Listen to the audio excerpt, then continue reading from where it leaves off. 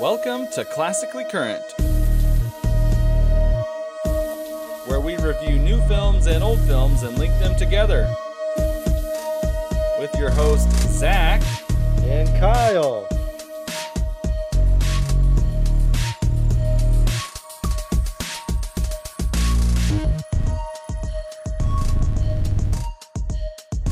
Welcome back once again to Classically Current. Thank you guys for tuning in to the Tenet episode last week that we did. That was really fun to get into a theater again and check out a movie in IMAX. And this week we are reviewing the movie Inception and getting into a brief description and background of the director, going into some of the production, some fun facts, a review of the film, and also getting into Would Your Mama Watch It as well. So it'll be fun. We'll have a good time reviewing and kind of reminiscing about when this movie came out because, Kyle, we were working at summer camp when this movie came out. You were working at summer camp. I didn't work there till the next year. Yeah, because you're a loser. But anyways, no, I mean, I guess I didn't realize that. You came the next year. Yeah, get it right. Movie, yeah, July 16th, 2010. It doesn't feel that long. This is right after this is the summer before our freshman year of college. High school graduates, man. I can't believe it's been 10 years. That's crazy. But it still holds up, I think. Oh, definitely. I think as the years go on, Christopher Nolan's movies will usually hold up for a lifetime because of the way he does not use a lot of green screen, does a lot of things in camera, and he does a lot of he adds a lot of realism to his pictures. And I think this one will definitely stand the test of time, and I think it has so far. But a brief description, if you guys haven't seen Inception before, we are going to get into spoilers here, so if you have not seen the film, feel free to check it out and come back and listen to this podcast. But without further ado, let the podcast begin.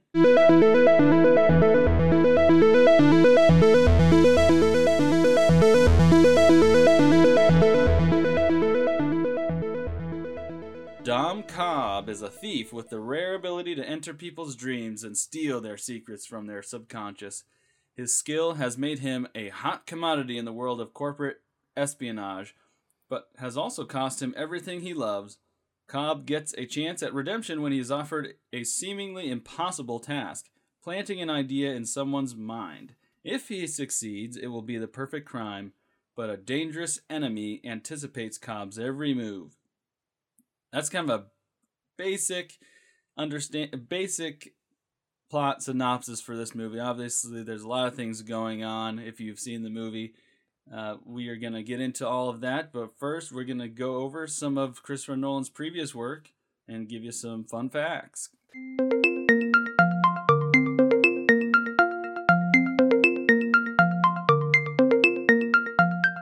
Best known for his cerebral, often nonlinear storytelling, acclaimed writer-director Christopher Nolan has gone from making low-budget independent films to working on some of the biggest blockbusters ever made.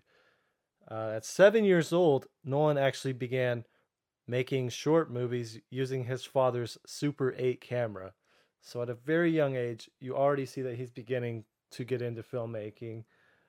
And he actually studied English literature at the University of College London, where he shot 16mm films at their film society. These helped him to learn more techniques, and eventually he would make his first feature film, Following, on a $6,000 budget. And for those of you who have not seen Following, I believe it is available on Criterion. Zach, did you say it was on Netflix or was it not? At one point it was on Netflix. That is where I saw Following. It came out in 1998, and as Kyle said, it's his first film with a modest budget of $6,000 or just under that. I mean, it's pretty amazing if you watch the movie that he was able to make his first film for that amount of money. Yeah, he made good use of it. This was a noir thriller that was recognized, and at some of these international film festivals and ended up getting him enough credibility that he was able to get some substantial financial backing for his next film, which would later be Memento. And Yeah, and an go ahead. interesting thing about following too. Sorry to interrupt you there. Uh, he basically Memento. No, basically following his first movie, he made on the weekends. He was like working during the week, and then on weekends he would take his friends out. And I believe he was dating Emma Thomas, which is his wife and producer and production partner. They were, I think, dating at the time, but he was just working during the week, working on his film on the weekends with his friend, who was one of the main actors. And his friend actually kind of retired from acting after that movie. He was played one of the main characters, but you get to see a lot of the things. You get a glimpse of the things to come with that first movie. So if anybody is interested in checking out that one, it's a little harder to find, but it's worth checking out. So yeah, the success of following kind of led to a lot of people, a lot of producers, directors, a lot of talented people's eyeballs were on following, and they were interested to see what this young director could do. So they helped him, helped bankroll him for his second film, Memento. Yeah, and that was actually directed from his own screenplay that was based off of his brother Jonathan's short story. It stars Guy Pearce, who I've always liked as an actor. I think he's done a lot of great work. It's brought Nolan numerous honors, including Academy Award and Golden Globe Award nominations for Best Original Screenplay. And you kind of get an idea or a glimpse, even more so with Memento, I feel like, of a lot of that non-linear storytelling and just the storytelling in general that Christopher Nolan's gonna come later to kind of get into with his future work. Insomnia, starring Al Pacino, Robin Williams, and Hilary Swank, later came out in 2002, and this was kind of right before what would be the turning point in his career when he was actually awarded the chance to revive the Batman franchise, and it began with Batman Begins back in 2005. And that's kind of where he brought, this level of gravitas back to the iconic hero. His gritty, modern interpretation was greeted with a lot of praise from fans and critics alike.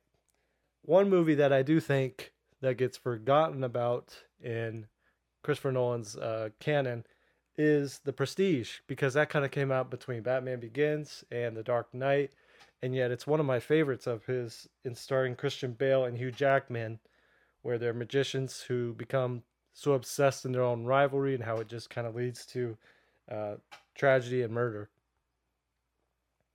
And then, of course, we all know about The Dark Knight, how he wrote that, produced, and directed it, and it actually went on to go ahead and gross more than $1 billion at the worldwide box office and received 8 Academy Award nominations in the process. So that really, I think that movie itself was kind of the one that put Christopher Nolan on the map of like these next great directors. Batman Begins was kind of like his start, his real turning point into kind of becoming a big name. The Dark Knight kind of solidified it. And then obviously in 2010, Nolan captivated audiences with the sci-fi thriller Inception, which he created from his own screenplay, right, Zach? That he spent about 9, 10 years working on. And it's pretty impressive work in the attention to detail that it would take that long. And it's all his own work. I could not believe Yeah, something like that. yeah. The way the story goes is that after Insomnia in 2002, he had this idea for Inception, and the studios were interested in making a movie about that idea. It was just that he wanted to give the script its time. He didn't want to rush it, so Yeah. he spent a lot of months working on it. after Insomnia, but then he was working on the Batman franchise, and in the early 2000s, he was just on having a string of movies that were coming out every 2 years.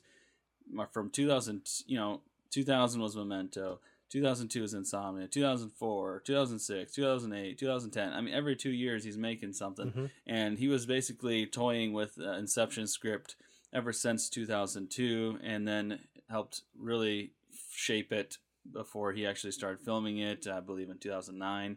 So it's really remarkable that he gave it so much detail and time, because he later said after Inception came out, this is one of his more personal films. Out of all of his films, is one of the more personal one, as his dad passed away in 2009, and there is a subplot with Maurice Fisher and his son Robert. What's his son's? Yeah, Robert Fisher. So yeah, there's a subplot with Maurice Fisher and Robert Fisher in this movie, and just thinking about him and having his dad pass away, and then thinking about the relationship between his dad and Robert Fisher and Maurice Fisher, it's pretty. It gets you a little emotional at the end just thinking about that. But well, not even that. I think there is some similarity here with Leonardo DiCaprio's character and Nolan himself. Maybe just dealing with not being able to be with family as another thing when he's doing all this work. As you kind of see in the movie glimpses of that with Leonardo DiCaprio's character, how he almost can't even remember their faces at certain times. But yeah, that's a very good point, because also his son, who is James in the movie, but his son is actually Magnus Nolan. He's actually in the movie. Yeah. So you also have Christopher Nolan, who has this slick back hair and the goatee, and then you have Leonardo DiCaprio, who has the slick back hair and a goatee. They're like there was some similarity, mirror images of each other. Yeah. It's like Christopher Nolan looked in the mirror and said, "Which actor can I find that looks most like me that can actually do the job?" And he said that Leonardo DiCaprio was the only actor he wanted to play this role. So yeah, I heard it was offered to like Brad Pitt and was there one other one? A couple others, but I think it was Will Smith. But ultimately, it ended up going to Leonardo DiCaprio, and I think that was the right choice for this movie. But it did do well at the box office. It garnered $800 million worldwide, and that was on a $160 million budget. So it, among its many honors, it got 4 Academy Awards and 8 nominations, including Best Picture and Best Screenplay. And yeah, and it's amazing to see his transition from Following and Memento and the Dark Knight movies and The Prestige into this movie. And it was fun to see from Inception on, when he had The Dark Knight Rises and Interstellar and also Dunkirk, and then you have this year's Tenet. He just keeps building and building on the movies that he's done in the past. He's always pushing the boundaries of what you can do in cinema, and also all the different stunts that he's able to do in camera with IMAX. It's really unprecedented. So yeah, like you said, he churns out a movie every 2 to 3 years, and it's still unbelievable to think that he's able to create such work like that in such a limited time span.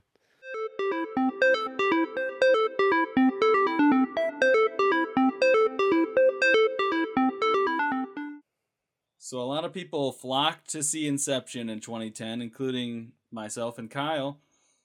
And it also did well with critics as well, having an 87% on 354 reviews on Rotten Tomatoes and 74 out of 100 on Metacritic, which is generally favorable reviews. And IMDb has it at 8.8 out of 10. Yeah, that's extremely Very good high. scores. Yeah, successful critically as well as commercially, which a lot of Christopher Nolan's movies are. But it was very captivating in 2010, and for an original movie to get over 800 million worldwide, that's remarkable. And it's a shame that Tenet, it's doing okay right now, but it came out in a bad year. And but the good news for Tenet is it did gross over $150 million so far since it came out worldwide on August 26th, and then later on it came into the States. And it's still, I don't know that it has been released in China yet, but in China they are very big Christopher Nolan fans over there, so we'll see if it can make its budget back of $205 million. There's some other fun facts that we're going to go over about this movie, Inception. Christopher Nolan, it has been reported that he is colorblind, and somebody had I was looking at a video about him, and they were mentioning that he had some issues with colorblindness, and that's why he has these muted tones that are and the sense of realism that are in his movies, which I guess I didn't really think about. But yeah, there isn't a lot of color, generally speaking, in a lot of Christopher Nolan's movies. They're mostly grounded in reality, and they're all done without any green screen, and you have more muted colors in general.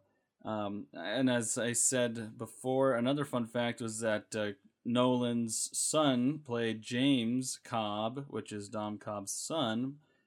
And if you spell out the names of the main cast that go into Dreams, it spells Dreams Pay. Now, how does that work? You're like, what are the names of the characters and how does that work? Well, Dom Cobb. You have Dom Cobb, you have Robert Fisher, and then you also have Eames and Arthur, Mal and Sato. That spells out Dreams. And then you have Pay with Peter Browning, Ariadne, and Yusuf, which at the time when I watched this movie, I wasn't even paying attention. There's so much to grasp when you're watching this for the first time that you don't even think about the names, but I just thought that was interesting. They all spell out, the first letter of all those first names spell out Dreams Pay. You pay for your dreams. Yeah, because what they're doing is Dom Cobb is the director of this group of individuals that are going in and stealing people's dreams and getting money for it. That's a part of their work, is taking people's ideas and secrets and exchanging it for money. Yeah, I actually Zach, I was going to touch on that real quick. Go for it. I actually heard too that this was originally intended to be a horror movie during Christopher Nolan's initial script, or just kind of when he first started writing it, but it kind of eventually turned into a heist movie after he was able to kind of maybe draw out more of the emotions of it and, give it more time, like you had said, like 8 or 9 years that he had spent working on it. So to me, that was kind of interesting. It was actually intended originally to be something else, and it turned into this. So it's interesting how it shifts like that. And there are certain horror vibes that I get with Mal's character at certain points in this movie. And I feel like that is just a continuation of maybe what was in the script at the very beginning, but it didn't. I would be interesting to see Christopher Nolan make a horror movie, like a sci-fi horror movie, like full on. I don't know if he'd actually do it, but that would be. He's good at the heist genre. Would be interesting to see. Yeah, he is good at the heist genre, but yeah, I wouldn't mind seeing that. I think he could do it. He could pull it off pretty well. He seems like he's got this one down. I think he needs to throw a new challenge in there. Yeah, and some other fun facts for this film. If you look at the characters in the dream world, Christopher Nolan said that he garnered inspiration for this heist movie with like the director, producer, production designer, and actor of a film set. Mm-hmm. So you have the director, Dom Cobb, you have the producer, Arthur, and then you have the production designer, which is Ariadne, which is the architect. Then you have the actor Eames, which is Tom Hardy's character that plays the forger. And then you have the studio, Sato would be the one bankrolling everything. And then you also have the audience, which is Fisher, which is what they are he's the mark. He's the one that they are doing all this for. What about Yusuf? Yusuf is just the he's just there to grab everybody's coffee. Well, isn't he like He's the isn't he patsy. like a chemist or something in the movie, or what is Well, his? yeah, he's the chemist, so I guess he's the one that's making everybody comfortable on set. Yeah, You could say. So you could start that I theory felt like his character was a little because bit of comic relief, if there is a comic relief for this movie. yeah, because there actually is a decent amount of humor in this movie spread throughout, and I feel like it wasn't overused too much. I felt like it was a good Yeah, that's balance, proper and timing. he is one of the ones. Yeah, he's the one that has more humor elements to the movie, which I like the cast. I like all It's the a cast in this star-studded movie. I think cast when you think about they're it. all good. Tom Hardy, Leonardo DiCaprio, Cillian Murphy, Ellen Page, Joseph, Joseph Gordon-Levitt. Joseph All of Gordon-Levitt them have been leads and in other movies. Ken Watanabe, Yes. the Sato Yep. character. One of the actors, Pete Postlethwaite, who played Maurice Fisher, was actually suffering from pancreatic cancer at the shooting of the movie. So it's interesting because he was actually playing a dying character in the film. But he actually did end up dying 5 months after Inception's release. So yeah, this was one of his last films, and I believe The Town also came out around this time. I think he was in The Town too. So those were like his last couple of films that he did before he passed. Yeah, it's amazing that he was able to continue working even until his last days. It reminds me of my grandpa passing away in 2011 Mm. in April, and this gentleman, the actor that played Maurice, he also died of pancreatic cancer in 2011. So it's interesting to kind of look back at that time period Mm-hmm. and see that this character, it adds another element. Me watching the movie, knowing that this character is actually Oh suffering. yeah, It's not just acting in the movie; he's actually suffering in real life. So makes it a little more legitimate. yeah. Some other fun facts here as well. You have the snowbound sequence that was at the third level dream sequence. That was inspired by James Bond, and Christopher Nolan's a big fan of the James Bond movies, and one of his favorites is On Her Majesty's Secret Service. That was inspiration for that moment in this film, because this is kind of a like a James Bond movie in some ways as well, in certain aspects of the dreams that they're going into. Christopher Nolan didn't research dreams while writing the script. He actually just kind of went on his own memory and his own feeling of his own experiences with dreams. That's interesting. And in the movie, most of the visual effects are all practical. There are certain instances of green screen in this movie, but they're very, very few. That's one of the hallmarks of Christopher Nolan, is doing everything in camera, not using any green screen. So when there is a train that is busting through vehicles, there's a literal modified semi truck that is framed as a train going through an actual highway and destroying cars. And it's the same thing in The Dark Knight when they have that semi truck flip over. Very realistic, very well done. And there's also a car sequence in Tenet that is very well done as well. I mean, the amount of stuff that he's able to do, and it takes a lot of planning to get all that stuff done, and he does a remarkable job So basically, getting all the sets designed every as well. Nolan film is guaranteed to have like a car crash scene or some crazy fight sequence that just kind of blows our minds. I feel like that's Well, become the staple of yeah. Christopher Nolan films. Hey, he likes action. Yes, he does. Christopher Nolan was quoted as saying that, "I've been fascinated by dreams my whole life since I was a kid, and I think the relationship between movies and dreams is something that's always interested me." Well, that's because Um, I think dreams are just very similar to um, movies, and that just it's like these images and the way they are portrayed is similar to how it'd be shot on screen. So it's all subjective yeah, based.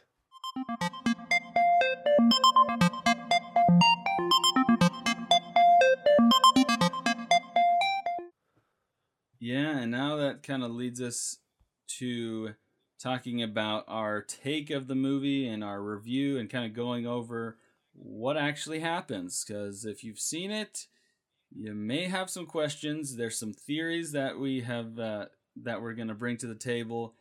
Kyle, let's start off by having you ask questions, or if you feel like you have a good idea of the movie itself. Like this last time I watched it, I really felt like I understood it completely, and this is probably my fourth or fifth time watching it. Yeah, this is probably my second or third time.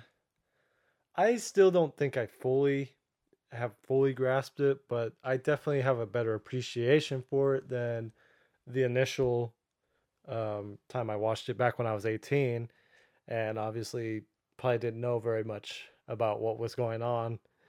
So it actually, I think when I first saw it, I don't think I liked it that much because I just didn't understand what was going on, and it just kind of drove me crazy that I couldn't follow along. So I just kind of ignored it, I think, for a long time. Then I went back and watched it, and you see all the attention to detail and just the different storylines that are added in there and how it all kind of fits in so nicely together.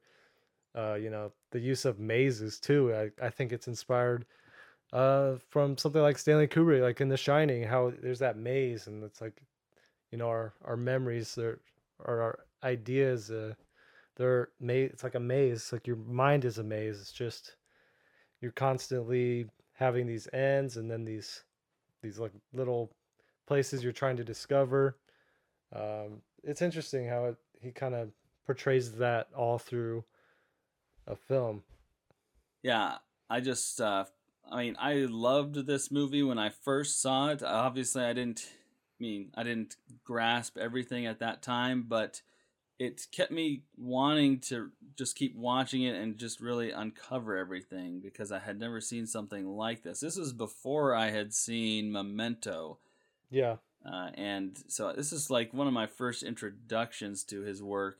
I mean, I obviously saw, The Dark Knight, and I saw Batman Begins as well, but those did not have this many layers like this one did. This one has three different dream sequences. Then you also have a fourth one that they built in. Then you also have a flashback at the beginning, and then it kind of begins and ends the same, but you also get the suspense from the different layers of dream sequences that are spliced together to perfection by the editor Lee Smith, who has worked with Christopher Nolan on some other films as well. I mean, just imagine trying to edit something like this and making it cohesive and make sense. There is a lot of expository dialogue that goes on, so there's a lot of exposition scenes where the characters are saying what is happening, and that is just a way to kind of spoon feed you information, much like what happens in Tenet, which is there's a lot of exposition scenes in that one as well. I feel like the way you felt about this movie is kind of how I felt a little bit when I was watching Tenet. yeah, So much is going on. It's like Inception on steroids. You have so much to comprehend, and you don't have a time to really calm down and just go scene by scene and really get a grasp of it. And so this movie, I may have felt that way my first time watching Inception a little bit, in the fact that I was kind of confused, but I feel like this was easier to understand than Tenet in a lot of ways. Tenet was a little more muddled because of the audio issues that were going on and because of the fast-paced nature of it. yeah. But Well, I this this did kind of maybe not start off quite to the level that Tenet did, like with just straight action right away. Like it kind of opens with you see him lying down on a beach and there's waves, and I like the use of imagery there to show one's emotional state. How the mind is essentially just like waves. How they all it's just a whole ocean of ideas and thoughts. So I like the use of imagery throughout this entire film yeah, it, for it emotional gives this state. movie gives you some time to breathe and take in some of the aspects and the images on screen. There's some time to do that in this movie. In Tenet, everything just seemed it's just like full-headed. It was just like a full-on crash course going right into it. Which, with repeat viewings, Tenet may make more sense. It may be, I may rank it higher as the more times I watch it. We'll have to wait and see. I'll have to go and watch it again. That would be fun. And then maybe we can do kind of like a deep dive into Tenet and explain it to everybody as well. But in this movie, also, I really appreciated the connection with Dom Cobb and his wife. He's going. It's basic on a basic level. It's a story about grief, with dealing with Dom just dealing with his grief of his wife, that he feels responsible for her death. And in the movie, it definitely he delves into that and says that he believes it was his fault that she died. It was an accident. He did the inception on her first, and that's how he knew it was possible. And then when she woke up from her reality, and I think that's one, she couldn't get it out of her head. I think that's one of the successful things about this movie that maybe I didn't feel was quite achieved with Tenet, is how the characters are, you kind of get a little more ebb and flow, and with that you kind of have the opportunity to get to know the characters a little bit. And I just think the acting in general was just well done, and you kind of feel for these characters a little bit more, where you kind of didn't have the opportunity in Tenet to really stop and like feel for a second. It was just constant throughout, whereas this movie kind of successfully did that. Yes, it was. I feel like, just like you said, I feel I was more successful in doing that. There's a theory that Ariadne was sent by Maul's parents to spy on Cobb and find out if he actually did have something to do with Maul's death. And they're saying that this would explain why she is always asking questions about Cobb and his relationship with Maul. So I know. That's just a way to explain the exposition that she's giving. I don't think this has any merit, but it's an interesting thought that Ariadne would like constantly ask him questions and get a sense of all of his. It's like, back off, Ariadne. All of his past sins, or almost all, to kind of explain if he actually did. Yeah, I know. It's like not your business. Stop worried about all these things. But I think she feels for him. Yeah, she does. She is also, because he sends them all down the 3 layers. Yeah. And he doesn't tell them all about Maul. He doesn't tell them that because they have a major sedative that Yusuf put on everybody, that if they were to die in the dream sequence, they would be in limbo. And at the end, this was something that always confused me when I first watched it. At the end, you have Dom Cobb with Sato. Why is Dom Cobb there? Well, he was staying behind to find Sato and bring him back to the reality. And Sato had been there for probably 10 plus years due to the sedative that Yusuf had given him, because he had died in the dream sequence, and Dom had also died in the dream sequence with the...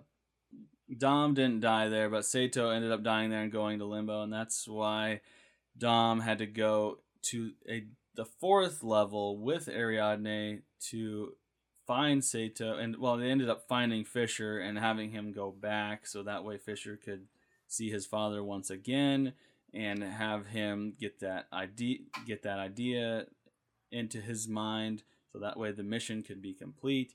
But Dom has to stay behind, and Sato has to stay in limbo. So at the end, you have Dom with Sato, and he's trying to convince him that the time is up now, the sedative is wearing off, so now we can both... That's why he has that scene at the end with the gun. They both have to kill themselves to then wake up from the dream, and that's why you have such a puzzling reaction from Dom and Sato when they're first waking up at the end. And when I first watched that, I didn't really quite understand, but it's important to note that the chemist that was working, Yusuf, had given them all a heavy sedative, and that's why if they did die in the dream sequences, they had to be in limbo for a long amount of time because of the sedative that was. But to all how long is the limbo really? Like it could have been for years in a dream, but in reality, it's much shorter. Remember? Well, in reality, it's shorter, but time is expanded. It's longer, and they were in their fourth. That Dom was in their a fourth layer, and so it's Yusuf, since he gave them a certain type of sedative, it was making them in limbo be there for a long time. And in fact, Dom and Mal were both in limbo for decades. And they were able to come back from that because Dom was able to convince Mal with his inception idea that they were not in reality and they needed to get back to reality. But when they did, Mal was still feeling that she was not in reality, and that's why she ended up killing herself. And at the end of the movie Inception, there's a lot of people not upset, but they were like, "Oh boy, does the top topple? Does it keep going? Is it reality? Is it not?" Well, Michael Caine has said in interviews that in all of the scenes that Michael Caine is in, they are all reality. And so that kind of puts a damper on people thinking that it was a dream. I never really thought it was a dream, but I just like the idea of that spinning top at the end. I think it's brilliant. Yeah. I mean, because really, it doesn't really matter. Yeah. Dom is with his children. He gets to reconnect with his children again, and maybe that's a way for Christopher Nolan to express himself there as well, being a young father of, I think he had 2 kids at the time, and just kind of saying that it doesn't really matter. The spinning top doesn't matter. It's the kids, and it's the connection that he's able to have with his children that he never thought he was going to have again. So he's not concerned whether it is a dream state or if it's reality. It's not even about the external factors. It's as much as it is about the connectedness with his own family. That is what's most important. You can see Leonardo DiCaprio's character kind of just, he spins it and then just walks away. Doesn't even look to see if it's a dream or reality. He just goes on with his kids. So right, because... yeah, it's interesting. Yeah, because throughout the whole movie, he's spinning that top, and he's always trying to figure out, oh, am I in reality or am I a dream? And at the end, he's just like, screw it, I gotta see my kids. And he couldn't see his kids' faces in the dreams because he hadn't seen them in a long time, and for whatever reason, he was unable to see their faces. And so, I mean, that's pretty powerful for him to kind of reconnect at the end and just kind of forgive himself for the trouble that he caused with Mal and try to move forward. And it's just a brilliant ending and a brilliant movie, and that's why I love it so much. There's a lot of things to talk about. There's a lot of different layers that occur in the movie that I think are brilliant. You have the rain sequence for the first dream sequence, and then you have the hotel sequence, and then you have this snowy landscape sequence, which they're all very identifiable, and they all are meant to be that way, so you can kind of follow through and understand things visually. I like that the rain, what the rain is like representing in that first sequence, how it's like Yusuf, and he's got a full bladder. And like that's what it is like in his dream, is like it's so it rains because he's like got a full bladder. Like that's the visual representation there. So that's interesting. Yeah, that's another funny. That was a funny moment from Yusuf where they're like, you couldn't hold it, or you couldn't go before you got. Or you've got Joseph Gordon-Levitt kissing Ellen Page's character Ariadne, and she's like, they're still looking. He's like, well, it's worth a shot. So it's like it had nothing to do with Well, like why you kissed her. Just you wanted to kiss her. well, yeah, and it just like I don't know. I never really felt a connection between the two, but It was very brief if you it know, was a that's just connection, kind I of a guess. Yeah. yeah, and because yeah, that's an interesting moment there as well. So difference. What are some differences in the films between the two of Tenet and? It's is a lot easier to follow. And in Tenet, you're going a million miles an hour, it seems like, and it's just hard to grasp everything. In this movie, you're able to kind of stop and breathe a little bit and understand things a little bit better. Yeah. You also have this. The score is kind of. I mean, I love the score for this movie. It's one of my favorites, and Hans Zimmer does an amazing job. And I wish he would have worked on Tenet. I think Tenet's score is very very good, and it's a good like almost. I thought It's a I very actually good enjoyed Tenet's interpret. score more, but I did like this score because it.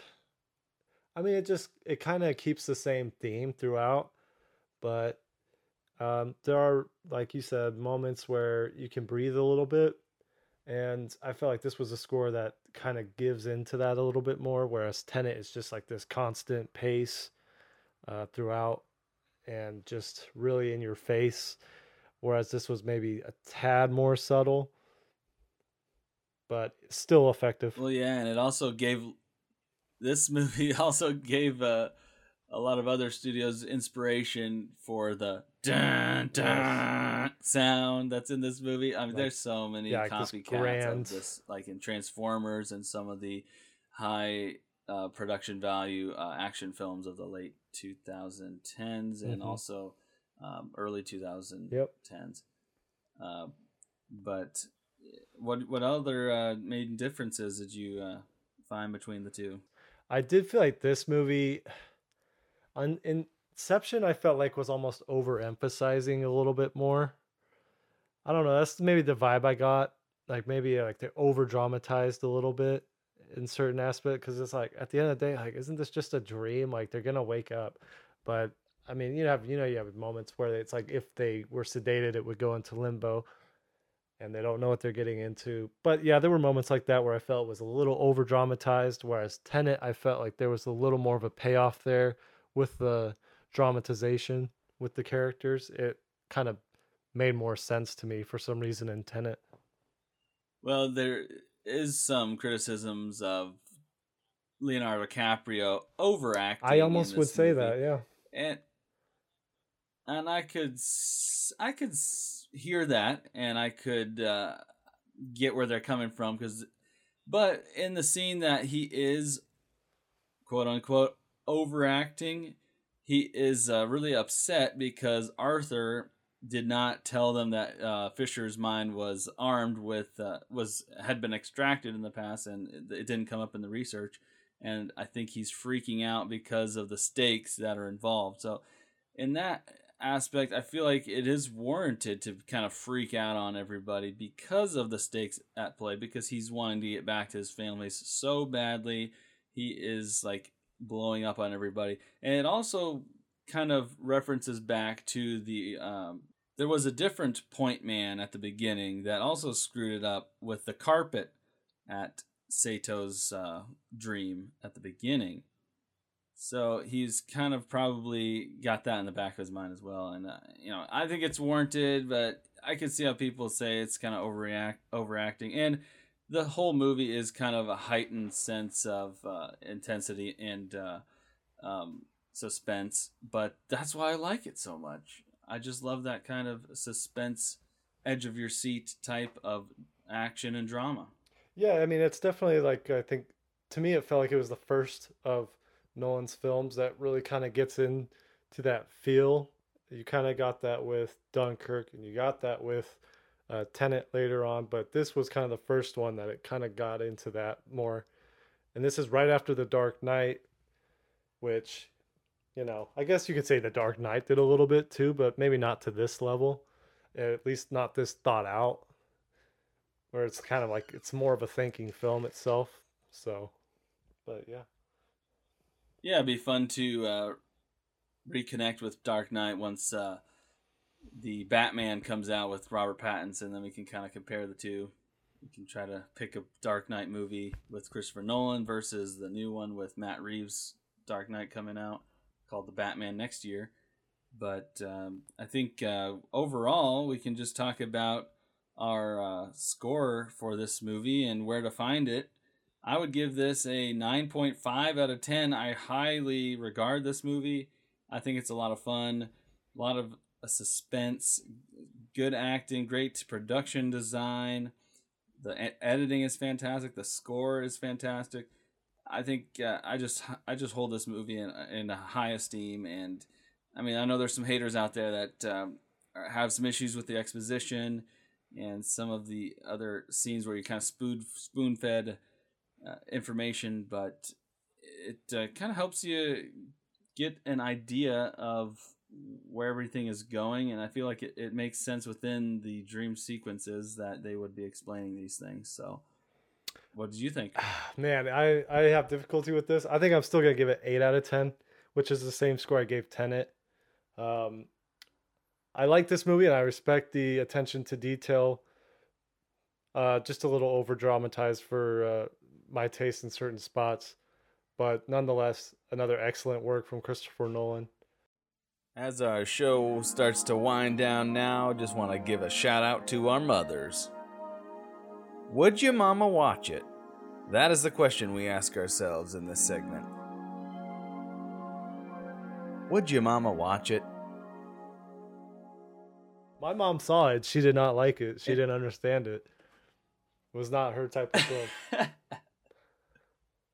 For a general movie audience, this can be challenging, even with the amount of expository dialogue that is there just to give you the information on how things work.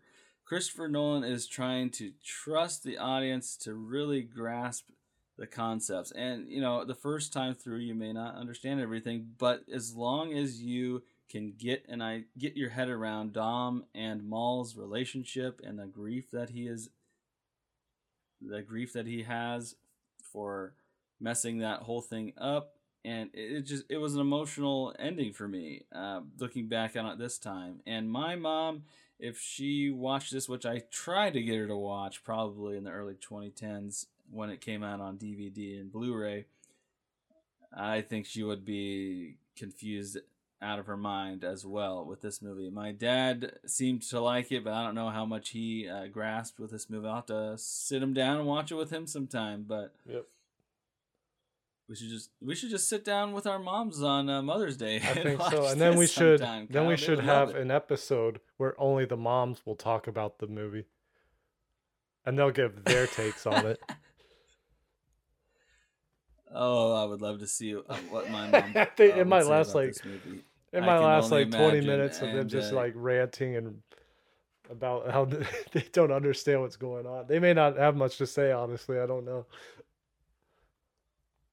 Well, my mom has nothing to compare this movie to because all of the rom-coms and all of the nice feel-good tales and no drama. You know, it'd be fun to see what her reaction is with this movie and have her review it on a future episode. That'd be fun. If you guys have not seen Inception and are interested in rewatching it or watching it for the first time, you can check it out on Amazon Prime. It is there on its subscription service, so it's there for free, but you can also... It was on Netflix, but I think they took it off Netflix.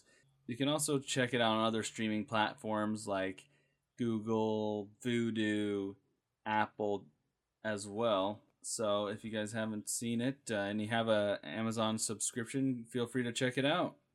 Thank you so much for joining us this week on Classically Current. If you like this, please be sure to subscribe wherever you get your podcasts so that you will never miss a show.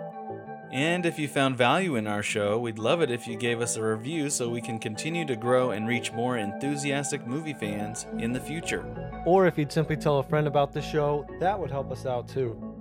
Be sure to check out our Twitter account, Classically Current, to receive film and entertainment news as well as updates on our show. Thanks again for joining us. Stay classy. and stay current.